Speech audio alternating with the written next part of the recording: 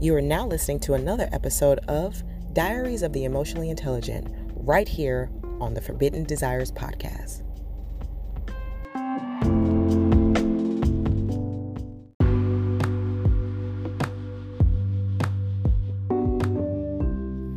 To experience love, I mean like love, like real love, like true love. I've experienced love several times. And not a lot of people are even able to say that they feel like they've been loved once, but I've been loved several times. And I think it's because I know how to love, but I think my problem was I didn't know how to pick.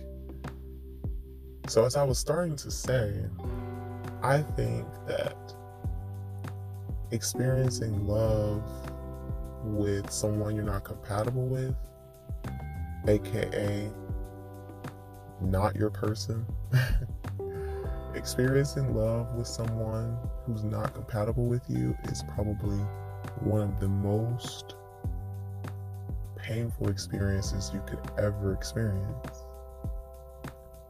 Well, think about it, like, we're talking about like love, that real love, and when you've had it, you crave it, so you know what it's like. I think that's why I've heard somebody say, it might have been a poem or some famous quote or something like that, and I think it goes something like, it's better to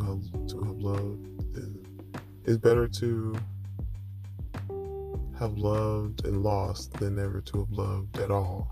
I think that's what they say. And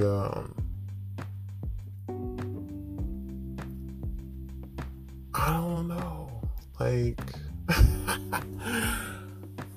I don't know. I think it depends on who you're asking, because if you give someone the opportunity to know what they both feel like, then maybe we could choose, you know? But just to say that it's better to never have loved at all than to love and lost, like, I don't know. I think I might agree with that. If we're talking about loving someone who you're not compatible with, then I think that saying goes. I think so, because when you fall in love with someone you're not compatible with, there's always a discrepancy. There's always a problem. There's always an issue, because y'all are coming to a situation with different ideas about what is supposed to be happening and the way that both of you guys are supposed to live your life. And so eventually those differences outweigh love, because the differences is whatever actions or environment that is created from the differences and the overload of differences. That's what an incompatibility is, y'all. But at some point they overtake the situation, because you're a person. You have to live every day. You have to eat every day. You have to, all these things you do every day to maintain yourself as a human here on this earth. And so when you're doing that with someone you're not compatible with, you're going to be living an unfulfilled, uncomfortable life. Are you enjoying this episode of Diaries of the Emotionally Intelligent? Well, stay tuned for more. Now is a brief interruption for a quick message.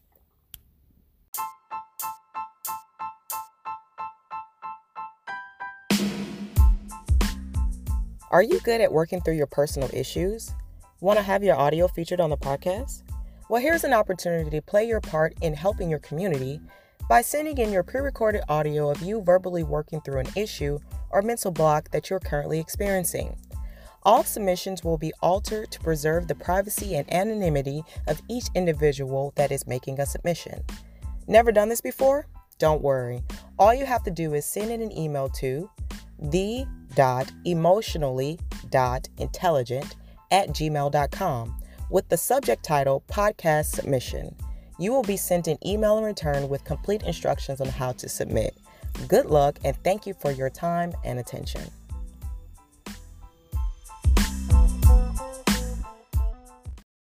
Now let's get back to your episode of Diaries of the Emotionally Intelligent. It's going to be uncomfortable, and don't let you be an expressive person. If you're trying to be in love with someone who you're not compatible with, and you're trying to stay with that person, a lot of times not saying anything and just letting things ride is better than expressing your feelings about it. You learn that sometimes. But if that's something you have to do all the time just to keep the relationship going, and you're naturally an expressive person, you're going to burn yourself out with the inner conflict that you're always going to be having about saying something and not saying something. It's what people call walking on eggshells. No one wants to live like that. No one wants to live like that. So it is super duper uber important to make sure that you're compatible with people that you either want to be your friends or that you want to potentially spend the rest of your life with. You got to be compatible. Now, how you measure that compatibility is on you. For me, it's a little less complicated because I'm excited to see the differences in other people. As long as they can respect my differences and still show up for me as a friend or a partner, then I don't see there's not a problem, with differences. Being compatible at the core, though, like we talking about like spirituality. How do you believe like kids should be raised? We're talking about the core things, the things that you have to actually physically carry out in your life. If you got somebody there who supports what you think and you support what they think, then it's all gravy. But I think that we are all pushing love aside because we're all experiencing this great deep love. It is love. I swear to you, what you feel is love. But you're doing it with the wrong person. And we haven't learned to pick. You gotta learn to pick. And the only way to learn to pick is to know who you are. You can't pick right if you don't know who you are or what you're picking for. You got to take the time out. You got to stop, slow down, learn about yourself, look at yourself, observe yourself. Try and see who you look like through other people's eyes so that you can reinvent yourself again to be and to show up as exactly what you want to show up in this reality as. So, yeah. Love is love. Love is love. The pain and the suffering comes in when we're allowing ourselves to love the wrong one. That's all it is. Don't give up on love. Don't be mad because you don't know how to pick. Don't be mad because you don't know how to pick. You better go learn to pick. Do the work. Don't be mad. Do the work. Sit down. Take time to do what you're supposed to do for yourself. It's you. This is you. Your brain, your body, your legs, your emotions. You gotta take care of you.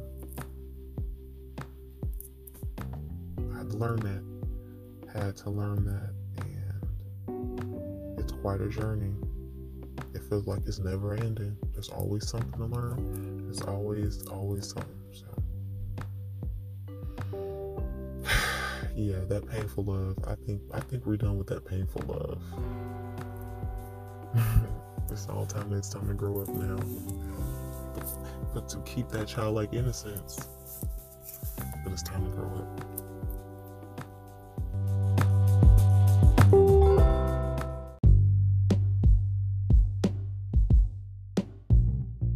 This has been another episode of Diaries of the Emotionally Intelligent. Finding any value from the existence of this podcast? Well, pay it forward. There are several ways to support. Join the family by subscribing here on Anchor, Instagram, or Facebook. Just search up Forbidden Desires Podcast. You can also donate. Just look for the feature on any platform you're listening from. Proceeds are used to support the funding of the creation and operation of this revolutionary experience. Thank you again for being a valued listener.